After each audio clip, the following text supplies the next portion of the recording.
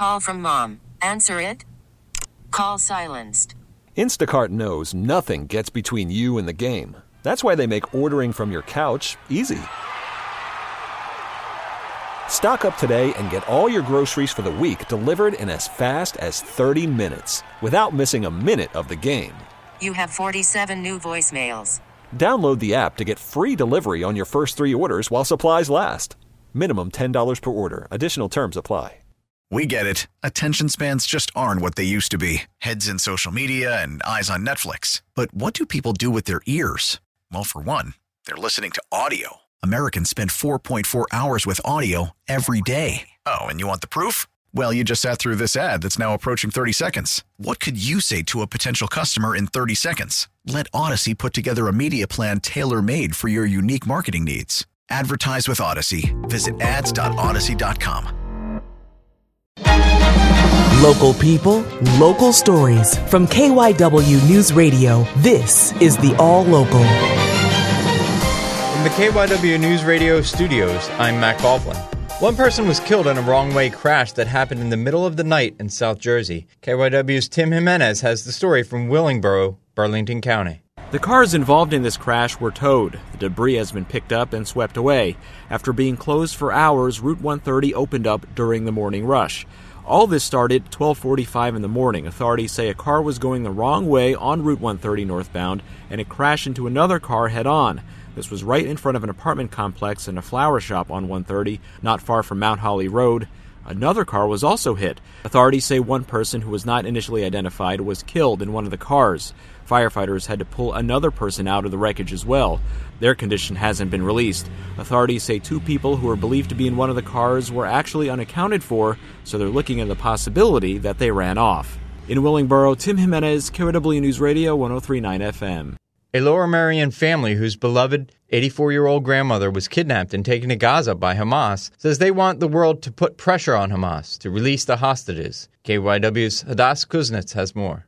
Elad Demav Ardmore says when his family heard of the October 7th terror attack of Israel's kibbutzim border in Gaza, they frantically made calls to their grandmother, Ditza Hyman. He says one call was intercepted by an Arabic speaker calling Hamas into her phone. We were kind of hanging on to hope that maybe they stole her phone. But even if that was the case, who knew if she was alive? Elad's father, Amichai, says a neighbor later relayed seeing Savta Ditza being kidnapped from her house by Hamas terrorists. Luckily, he said himself he's still alive to tell us that she was captured alive. Then cousins found a video online of her capture being used as Hamas propaganda. Amichai says the hostages cannot be forgotten amid this war. Of course, we're trying to put the hostage situation to be the top priority, but we don't know what happened behind the scene. They say her kibbutz, Nir Oz, was like a second home to the family. To visit Savta Ditza, to get great food, love and care. She's the person that I've felt the most comfortable speaking Hebrew with ever. Elad says he hasn't been able to look at photos of her destroyed kibbutz, and thoughts of where she may be now are painful. I don't know how people are treating her there. I don't want her spirit to be broken. Hadas Kuznits, KYW Newsradio 103.9 FM.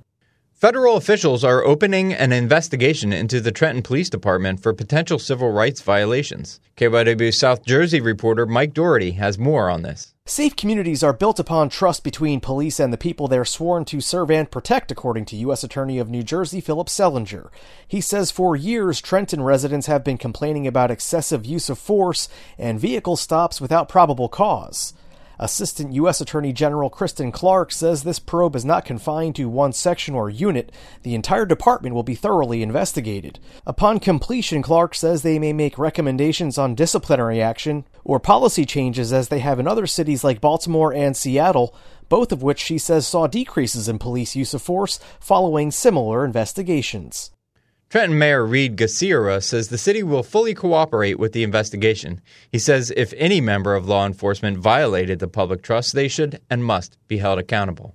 Philadelphia police are searching for a man they believe is responsible for several sexual assaults in the Kingsessing section of the city. Special Victims Commanding Officer Captain Margot Aileen Parker says these assaults are part of a pattern. These sexual assaults occurred between Saturday, October 14th and Sunday, October 15th. Based on the MO, physical description, we believe that they were likely committed by the same offender. Captain Parker says the assault that took place on the 1600 block of South 55th Street on Saturday happened at 3 a.m. A man pulled out a handgun, robbed a woman for $20, got into her car and forced her to drive to 49th and St. Bernard Street, where he raped her. before making her withdraw more money for him at an ATM. Parker added the sexual assault that took place Sunday at 5 p.m. was very similar. In this incident, the complainant approached 1100 South Paxton Street. An unknown black male came up behind her, pointed a silver handgun at her side, and demanded money.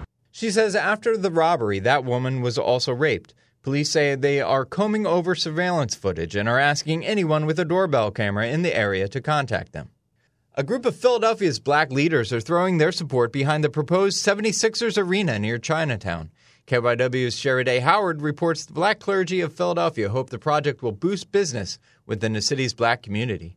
A new 76ers stadium is being proposed to be built along Market Street between 10th and 11th Streets. Reverend Robert Collier, president of the Black Clergy of Philadelphia, believes the new stadium will be a win for Philadelphia's black entrepreneurs. As they come to the arena to watch the Sixers play, their kinfolk out there having businesses, and we think that would be a great push for us. David Gould with the 76ers says the endorsement from the black clergy is integral to the project, and they're committed to the black community. Where 40% of those businesses will be black-owned in the arena once it's built. Reverend Collier believes surrounding communities can also benefit. I'm sure that as folk go into the arena, they're going to avail themselves of the amenities that the Chinatown community can offer them. And as the city prepares its community impact report, opponents of the 76ers arena plan are raising money to conduct a community impact report of their own. Shara Howard, KYW News Radio 103.9 FM. That's the All Local. I'm Matt Coughlin. Listen live anytime on the Odyssey app and on your smart speaker. Just say, play KYW News Radio. Odyssey celebrates Mother's Day, brought to you by T-Mobile. You can count on T-Mobile to help you stay connected on America's largest 5G network. We get it. Attention spans just aren't what they used to be. Heads in social media and eyes on Netflix. But what do people do with their ears? Well, for one, they're listening to audio. Americans spend 4.4 hours with audio every day. Oh, and you want the proof? Well, you just sat through this ad that's now approaching 30 seconds. What could you say to a potential customer in 30 seconds? Let Odyssey put together a media plan tailor-made for your unique marketing needs. Advertise with Odyssey. Visit ads.odyssey.com.